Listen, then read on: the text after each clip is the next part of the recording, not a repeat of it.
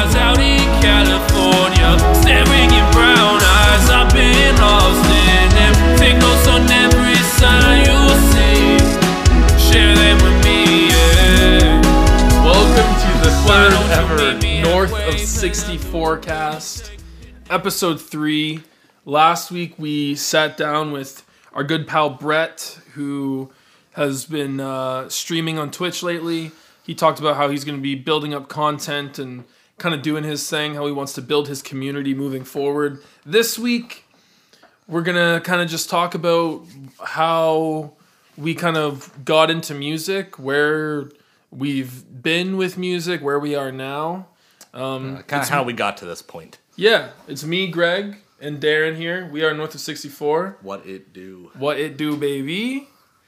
Yeah, let's just dive right in. Thank you, first of all, anyone who's listened to the first 2 episodes we've done of this. We've got more support on this than I actually thought we would. Yeah, man. It's really cool, actually. Cool. I don't think we were really expecting anything. We just kind of wanted to sit down and talk. Originally, we weren't even sure if this would be a podcast. No, we were going to for sure do the first one. Yeah, the first like one. a year in review kind of we thing. wanted to reflect on our year, but now it's like, this is fun. We just hit record and we talk like we normally do. Yeah, so thank y'all for whoever listened to this. Yeah, whoever's listening currently. Yeah, thanks to whoever's listening right now, whoever listened to the first 2 episodes. And thank you, most importantly, to anyone who has ever supported our music in any way, who's ever bought merch, who's ever shared our songs, anything. We appreciate y'all, and we're glad that you're riding with us and even listening to this right now. Yeah, we hope it's cool to get like a bit of insight into our work and what we do. Right? Yeah. Hopefully you can pick something up from it, or, I mean, you're most likely just one of our friends, so you're just kind of listen to your pals chat. So you know you won't pick up anything from Greg. Yeah, for sure. Yeah, we out here though. Still, I offer also very little. Yeah, but this might be funny. Maybe. I'm not even counting on that. I'm really not. But yeah, let's dive in. Let's just chat. Darren, where did everything start for you musically? How did you get to where you are now musically? So I started as a drummer when I was like, I want to say I was around like 7, 8 years old. I heard a Blink-182 record, and I told my dad randomly, I want to do what the guy on the record's doing. I want to play drums. And so he bought me a kit, and I took lessons with a good friend of mine who passed away about 12 years ago now. His name was John Hughes. He taught me a lot, just not even just about drums, just about like music in general, and even just kind of like growing up around him.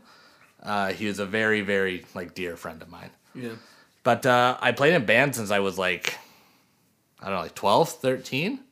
And it was actually, we were just talking about it a minute ago, it was the 13-year anniversary yesterday of my first ever gig. It's crazy. You old fart, man. So I got the notification yesterday that I played, it was a church in Pefferlaw, conveniently where my sister-in-law ended up getting married years later, Megan. Oh, yeah, right. Yeah. So yesterday I get the thing, first gig tonight at church, come play. Like anyone I know is going to fucking be there. Did anyone show up? Was it a good turnout? No, it was a youth night at Pefferlaw Church. It was bumping, right? Sold out? Yeah, it was gigantic. It was huge. And then today I got the follow-up notification, first gig was shit, with a sad face. Yeah. And I remember we went into it, I think they told us we had like 10 minutes. And we wrote one song, and we were going to cover something. I was talking to my dad about it, I don't remember what it was. But we played the first like 4 bars of the first song, and then Trevor, our singer, forgot all the words. So back then it was like we don't know how to like cover for each other. We're like 15 years old, so we kind of just played the same riff over and over again for like 2.5 minutes. Yeah, and then awkwardly stopped, and no one really clapped. They didn't know we were done. Oh man, that's the most like uncomfortable feeling when you're on stage, like when like, oh no, like y'all can clap. So even prior to that, when I had just started playing drums, and it was like 3 months in, and I played a talent show at Arlo Graham. Yeah. And I had the brain idea, like, I'm not going to play any songs, and I'm not going to, like, do it. I'm just going to play, like, the 2 beats I know. And I forgot both of them immediately. Bro. I was, like, 11 years old. Oh, that sucks. Oh, it's so awkward. And I just kind of hit the drums for, like, 30 seconds, and then, again, like, no one really just knew hope for the best to clap. From there, it's all up from here, I promise. So, just to touch on that story about you at R.L. Graham, when I was at Jersey Public School, it wasn't a talent show. There was an assembly, and Me, my friend Liam Withers, shout out Liam Withers, and our principal at the time. Oh, I remember that. Our principal, like, he organized this thing where we were gonna play this song, and I forget what song it was, but we did like this parody of a song, and instead of like the hook of that song, we sang Jersey School, you know you're so cool. So that was the hook of the song, and I don't even know, I think the key was like E minor or something like that. Whatever song, I think it was like Bad to the Bone or something.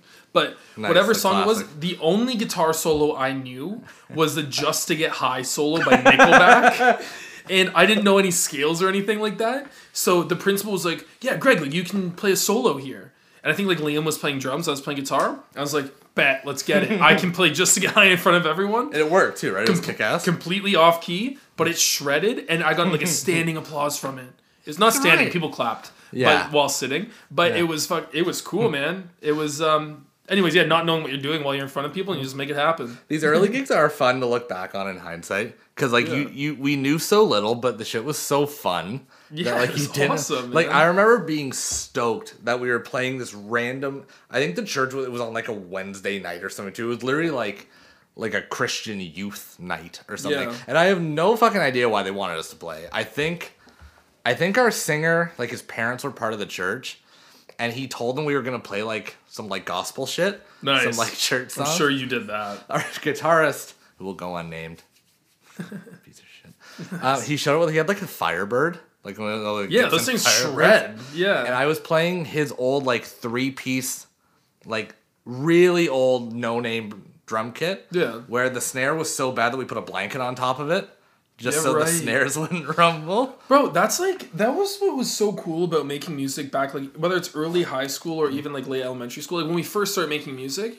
it's like you really didn't care about the gear you had or like how you looked or Well, anything and you like you that. had like no means really of getting. Well, you couldn't afford the gear. So you just Yeah. had what you had and you used it. And like both of us, like we didn't grow up like poor, but we weren't exactly privileged, right? Like I No, couldn't just go to my dad and be like, "Oh, I want this new awesome fucking drum Yeah, kit. it I wasn't wanna like let-" that. Like whatever, No, right? Like no. we both always kind of been like when you want something, you had to kind of pay for it. You save up. Like that's how I got. I was very grateful. My first. So I mean, I had a hand-me-down guitar from my cousin, who I haven't spoken to in like since I got the guitar, I think. But I got some like hand-me-down. It was a Fender, like a Strat.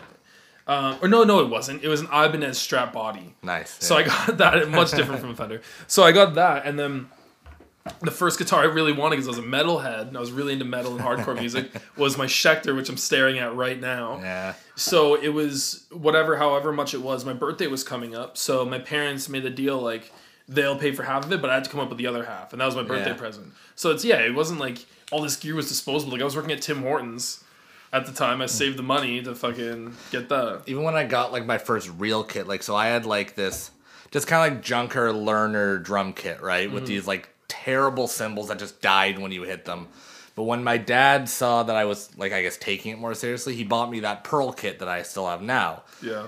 And I remember, so like one of my biggest influences, especially when I was younger, was Travis Barker, Yeah. right? Who, when you watch him play, he just beats the piss Oh, out of yeah. everything, right? Yeah, he slams the drums. So the way I learned to hit a crash cymbal was you just smash the hell out of it. And when he actually bought me like these new like Zildjian cymbals, and he sees me just like fucking hammer fisting them, he was so upset. He wasn't into it. And then when the first time, so to continue on, I ended up starting another band with Brett, who we had on last week, and again our friend Trevor. It was like a pop punk band, and we kind of played like these little like Battle of the Bands things in Toronto, Supernova shows they were called. Yeah. Where you'd sell tickets and then they'd take money from kids. Yeah. And the other one was a guy named Dante. Really who cool ran. system. It was awesome, right? Especially because we were like 15. Yeah, really cool system. Glad that they still do that too. The other guy was Dante from Hotbox Promotions. Hotbox With Promotions. 3 X's. Yeah. Which it didn't dawn on me until I was much older. what Nice. that meant. Yeah, it's and when, hard. if you met the guy, it was very obvious. Oh, False Hope had like a show like that in Yeah. Oshawa specifically. I remember very vividly. But so like it was the first show we played. It was at the old it was called the Cathedral down in Toronto. And obviously like you're young and you're excited, so you get on stage and I'm just fucking hammering the cymbals, right? Oh, yeah. And I remember halfway juiced up. through, all of a sudden a little shard of metal flies at me and my cymbal snapped. Like it broke. Oh, damn. Right? And my dad, we're loading up after the show, and my dad told me, he goes, "You really broke that fucking cymbal. You know how much that cost?" That's a cool thing, though, especially when you're playing, like, metal or, like, a grungy style of music. It's like, cracked cymbals or, like, broken cymbals are kind of all right. Dude, I rolled with that crash for a really long time. It works, man. Yeah, It adds, like, a necessity character. of B, because it was sick. Yeah, no, that's sick, man. I kind of, so we played in that band for, I want to say 2-3 years. For kids, like, we actually played, like, a lot of shows. Yeah. Like, we, none of them were very good, and none of them really had a draw, but it was good experience just, like, playing in front of people. You were gigging, yeah, local gigging.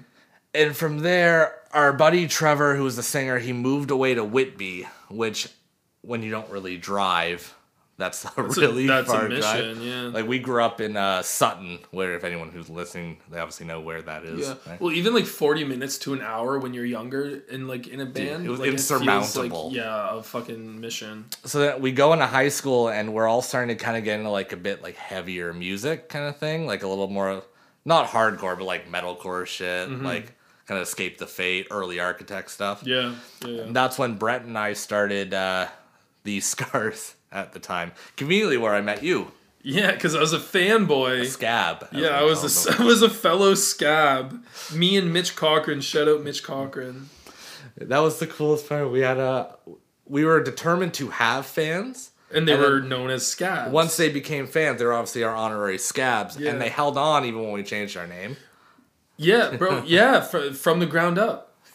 Yeah, so I don't have it anymore. I should have kept it because it's probably worth millions now. But I had the These Scars shirt.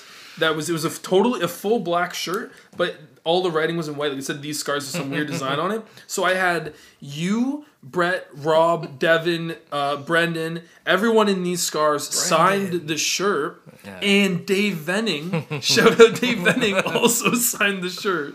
It's cool thinking back because we were like such fucking degenerates. The last These Scars show we played was at Wolford Hall, which is already awesome. I still can't believe they ever let us even in that building. Yeah. Let alone fucking throw It was cool. show. Exalt played at Wolford Hall, Dude, too. we had Exalt there. We had a bunch of really cool bands. That was a cool show, actually. This like middle of nowhere spot. Yeah. The place was like $50 a day. It was awesome. Yeah. But the last These Scars, when we were going to change our name, we had like 20, 30 shirts left. And Rob and I traded them for cigarettes. My God. And we made a lot of cigarettes. And the really cool part was that Brett and Devin didn't smoke. So they got nothing. And I'm pretty sure Devin's parents paid for the shirts. You hurting units. Because we had absolutely no way of paying for them. My God, you hurting Sorry, units. Laura and Doug. Not Brad. Brutal. Yeah. So it's kind of cool to think about, though, because if it wasn't for like that band, we wouldn't have done False Hope, but we probably wouldn't have met. Yeah, that's where False Hope kind of started from there. Because I remember like that's kind of where our stories can link up. Yeah, so for me, where music kind of started for me, in terms of like actually being in bands and shit like that, when I was in grade 9, I think I was grade 9 or 10, I tried starting a few different projects and tried being a part of a few different projects, like metalcore projects. There was a couple with Mitch Cochran. Shout out Mitch. What was that first one called? I remember they had a name. There's a couple. I don't know. One was like To Seize the Distressed. That was like it. that. That's oh it. my Yeah, God. yeah. That was one of them. Nothing happened. I think we were. Oh yeah, we released a song for sure. We for sure did. Yeah. Yeah. Oh my God. Yes, we definitely released a song there, and nothing happened though. We didn't play any shows or anything like that. And then, yeah, we just kept trying, and then eventually we started False Hope, which the original lineup was nothing like how it ended. Like it was. So I was playing guitar. I think Mitch was doing vocals. For sure. We had a drummer, and we hit you up to be like, yo, like, do you want to come play second guitar or bass? No, so we were at a show, I think it was a These Scars show or a From the Ground Up show or whatever the fuck, Yeah. at the Jam Spot. And I was talking to Mitch, like near the front of the stage, and he brought up that he was starting a band. And From the Ground Up has like, it's the same thing with False Hope. We didn't break up, but it was just like, it wasn't. Stop playing shows. Stop making Yeah, music. it was like this was going to be our last thing for a long time, and I didn't know what I was doing and whatever. So I jokingly remarked to Mitch, do you need anyone to do anything? Like, I'll like play something. Yeah. He's like, fuck, dude, we need a bassist actually. Is that how that started? Straight up, Holy yeah. shit. I thought like I messaged you or something. No, it was just a straight up off the cuff remark. I was kidding, because especially like it's less weird now, but at the time, Yeah, I'm we were like 15-year-olds. I'm like a 21-year-old, you're all like 15, and I'm like, fucking, yo, let me in your band, kids. I ended up doing this again later in my life too, which we won't really get into. Oh, we can get into it. It's okay. But hey, Jacob. Oh, it's Zabo. But yeah, I've been like an off the cover mark, and then it slowly turned into you and I with a hostile takeover. Yeah, that's kind of brutal, actually. Sorry, Mitch. I think it worked out though. Mitch was sick though. He was sick. It just everything was just Yeah, it's like it got to the point where like we did a couple practices. The first one in Sid's basement where he was like the nicest kid. He made me pizza when I came over. You were an asshole. Yeah, I know. Yeah. I remember what happened. You came over and we were playing NHL. Yeah. And you walked in and it was like my first time like actually like about to hang out with you two. We had talked at shows and we had a couple. It was like a what's up, how are you? And a couple like awkward encounters at McDonald's. Yeah, hella awkward encounters at McDonald's.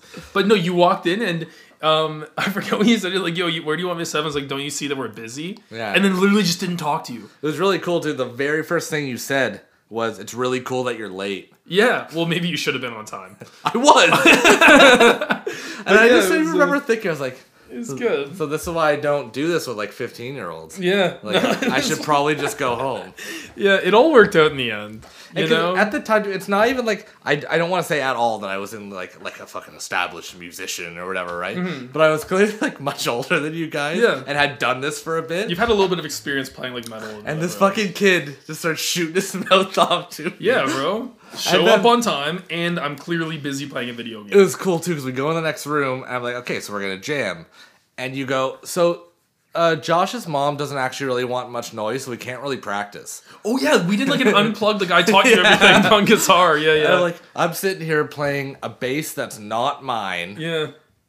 In a basement with no sound. And I'm not even a bassist. Yeah. I was like, it was a very like, what am I doing with my moment? Like, is this where we start going downhill? Yeah. But no, that worked out, bro. We ended up playing like, we played a lot of shows. Mm-hmm. We did a couple EPs because we did one EP before you were in the band, didn't we? So you wrote it. I ended up, I tracked bass for that Everything Is Fine EP in your basement with, I think, like Sonar or something. Yeah, it was Sonar producer. You recorded it. And it was bad, man. And it took like 20 minutes, and then I left. It was, for sure. I remember that. Yeah, I didn't know what I was doing back then, bro. I greatly value our time in False Hope. Like, that was a super fun time in my life. Dude, and if it wasn't for that, like, there's no way North of 64 would be happening. You know, I don't know what we'd be doing musically if it wasn't for that. No, because, like, so we met because of, like, my first band, right? But we became, like, friends during this, right? Like, yeah, totally. We, like, grew up together doing this, right? And as much of a pain in the ass sometimes it was, but, like, all that time on the road... And all those like weekends playing these tireless. I know I pissed you off a lot, man. That's cool. So yeah, whenever I would book shows, I would essentially reach out to any promoters like anywhere in Ontario and just try and get on any show. And anytime a promoter would get back, I just wouldn't say no. So we would be playing with nobodies, like no bands anyone's ever heard of. Not that we were somebody, but we'd be playing for like bands that no one's heard of. Opening spots at like 7 p.m. on a Tuesday night in Hamilton, Ontario. And I tell Darren about it. He's like, dude, like we can't make it work. And I'm like, well, we already told the promoter like we need to play. Yeah. And he's like, okay, like well, I guess we're doing it. The best part about it was A, you wouldn't ever ask for any money. No. B, freebies. You were all kids, so I had to drive, and you couldn't give me gas money because you're in high school. Yeah, oh yeah. And C, half the time they'd be on work nights where I'd either have to leave work early or miss work the next day, costing me then more money. Yeah. Yeah, no, it's good times though. Now, all that being said, if I had to go back and whatever, I probably would not change anything. Yeah, I feel that, man. Because like it's at the time, it's whatever. But like looking back now, it was like a very good time in my life, and even the bad shows were always fun. Like, yeah, I agree. I remember we played the Rock Pile. It was like a Sunday night to the kids' parents who played before us. And the sound guy goes, I've actually seen less people here. Yeah. So don't feel too bad. And it's like, is that supposed to make us feel better? It kind of did. It didn't. My now wife was there at the time, and I feel like I impressed the shit out of her that night. Did you? Well, I don't think we'd be married if it wasn't for that Rock Pile show. And we had a fun set because of that, too. For sure. I remember, like, we just did, like, we played some bullshit covers. we just had fun with it. But it was literally just a practice on a stage. No, and it let us... A, to where we are, and like, it just got us like the gig experience we needed, even just as musicians. Just like, it's a different element playing live than it is just like playing in your basement or playing in like just random jams with other bands and 100%. Shit, right? And it helps us kind of shape you and kind of to learn the mistakes of what not to do going forward. Totally. Right? Yeah. It's a good learning curve doing that. And like, it's something I try to preach to a lot of, if anyone who will listen anyways, like younger bands, is that even though at the beginning you might not be worth much, and I do understand like the grind of like get your name out there, play shows or whatever, you still do have a value. Yeah. And I don't think that anyone should ever play for free. Yeah. Like, even if it's fucking $20, that $20 signifies that you came and did a job. Yeah. Right? Yeah, I fully agree. And before, I mean, it took me a while to get there, but I'm fully understanding. Because during False Hope, I was just young and I just wanted to play shows and just get False Hope's name out there. But and a lot of people, like, fall into that, and I get it. Like, when I was, dude, my very first band, we were playing these shows where we were literally paying promoters to let us play because we wanted to play shows so bad, right? You get tricked into a system, and those promoters, like, feed off of those young artists that do that. It's a terrible system. It's upsetting that shit happens. But no, I agree with you. Like, you have to understand the value of what you're doing. Mm-hmm. Any kind of music you're making, you're putting time into doing this. No, even if it's your first show ever, ask the promoter. Just say like, "Hey, what's the guarantee for this?" A cut of the door, even. Fucking take take a cut of the door up to $20 even. Just like, get money. You know? I never cared about making money, and I don't care about making money at these shows. I at least don't want to lose money. At least lose just a lot. Get into the habit of understanding that what you're doing is worth something. It's not just, no one should be playing the music that they've worked hours and days on and weeks on for free. Like, you should make money. It's the principle of the matter. Yeah. I mean, we learned that too with, when we did our first Fat Pratt show, we made sure that we were compensated for that, and it's not that, like, it's not a superstar. It's no superstar shit at all. No. It's literally just understanding that you're putting work into something, and so the best way to put it, if a promoter reaches out to you to put you on a bill, they need you to be able to bring people into the door. They booked you for a reason. You should be seeing money before that promoter sees money. Even if it's $20, say the show flops, even if it breaks even, you should get something out of it. Mm-hmm. When I used to throw shows, my one rule is that I paid the venue and I paid the bands before I ever took a dime from it. And again, even, it's not like we're saying all these opening bands should come in and fucking ask for like, oh, I want fucking $200, even though you're not going to draw anything, right? No. But it's the like sign of respect from the promoter that you came out and did a job and are being compensated for it. Essentially, just make sure you're not playing shows for shady people. Make sure it's worth it for you. Right, because we've never, you would kind of suss out the good promoters from the bad and the ones who would take care of their bands. Yeah. And we ended up playing a lot of repeat shows. Like, I wish he was still doing it, but Josh Gottlieb. Oh, shout out Josh Gottlieb. The dude was the fucking best. He was, like, the king of Newmarket shows. And even back, like, in our hardcore days, like, Paul Paget was great. Yeah, shout out Paul Paget, man. He had the scene fucking really going for a time. Doing the metal shows, man. Him and Josh Gottlieb were they were the metal shows at Newmarket. And I owe a lot to Paul too, because again, when we especially when we started like these scars and shit, there weren't really anybody doing this. Yeah. And between him and obviously Max at the Jam Spot, yeah, they gave us like a spot to like an outlet. They gave us a spot to play, and 100%, man. And they always took care of us, and I've always appreciated that. And it's led us to doing this. Yeah, no, it's cool having those promoters. But yeah, let's move forward with that. So where False Hope, it never we talked about this in the last podcast with Brett too, because Brett, of course, was the bassist in False Hope. But False Hope never broke up. We got really busy. Darren, Brett, and Devin were working full time. I was in college in Mississauga, so we were like apart for a bit. It was hard to find time to jam. We'd have the odd jam, but then we wouldn't even have time to play shows because I'd have exams on the weekend. The boys were tired from work and doing their thing on the weekend. And even we did a couple of runs while you were out in Mississauga, but there was no prep for it. It'd just be like, we'd be driving to the show and put the EP on. We'd literally listen to the EP. It's like, you remember the words? It's like, yeah, kind of. Yeah, and I would forget the words every time. 2 shows that we played for sure were at both of my houses in Mississauga. That was sick as fuck. Those were so like some gnarly shows. Those were some of my favorite shows that we've ever played. We got Parkside out there. We got the Donnybrooks out there. Yeah, the one show, I don't remember which one, but one of them we packed the house. Yeah. And that was nutty. Purgatory destroyed your place a couple of times. Yeah, that was brutal.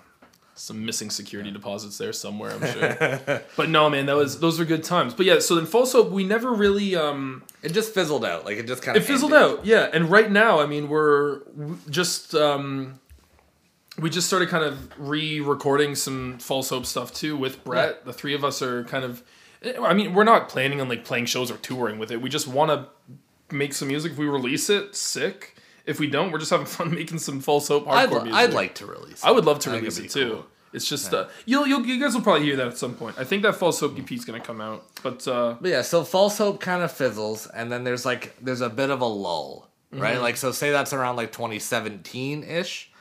Goes about a year where like you're just kind of finishing up with school, you're kind of getting into work.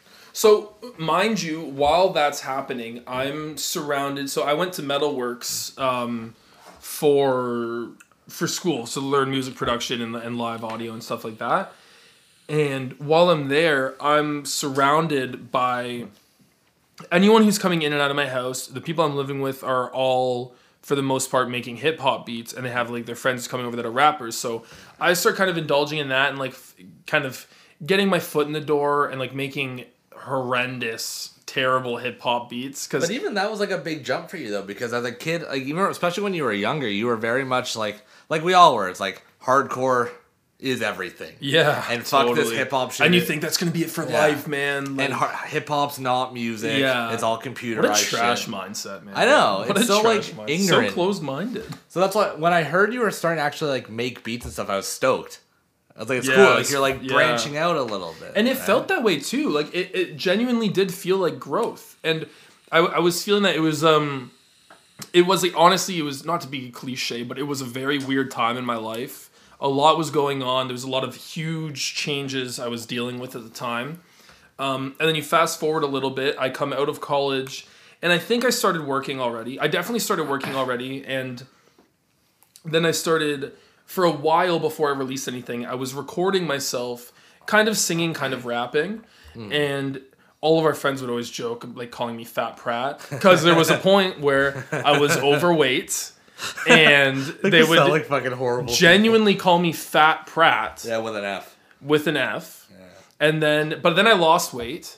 Yeah. And then it became ironically Fat Pratt with a PH. I think it was more like a Fat Amy thing, where you just said it so we couldn't anymore. Like you just like owned it. Yeah, like you kind of have to be like, fuck, I'll make fun of myself before they make fun of me and hurt my feelings, you know? So you get ahead of it. Yeah. But yeah, so anyways, so I ended up rolling with the name Fat Pratt, which I really didn't like, but it was just a thing for my friends. And when I was making music at that time, it was just kind of for myself and for just my friends were the ones who were fucking with it and supporting me. So Fat Pratt is what I rolled with, and I started doing that on my own for a few singles for about almost a year, like not quite, maybe like 8 months I did it by myself. And then Darren and I, we started talking during a Christmas party that we have every year, the Goon Christmas Party. In 20 doesn't matter. And 2018, Goon Christmas, we started talking. Yeah. And saying like, yo, how cool would it be to kind of fuse like guitar and what I'm doing with like hip hop beats and do like this Mac Miller just dropped Small Worlds. Yeah. And we're like, yo, like what if we did like this Mac Miller John Mayer type thing, but like do like a whole EP out of it. So we talk about doing that, and then we take the next 6 months to write and produce Homebound. Yeah, that was the start of all this. Like I was so False Hope Band and I briefly joined, I'll give him a shout out, Oakrest. Shout out Hello Oakrest. I was in there for a little bit. It just kind of didn't work out, and then I'm just kind of I'm on like an island where I'm like I still want to play guitar, I still want to do this, but I have no idea what the fuck I'm doing, right? So I kind of dive in on John Mayer is one of my like biggest idols.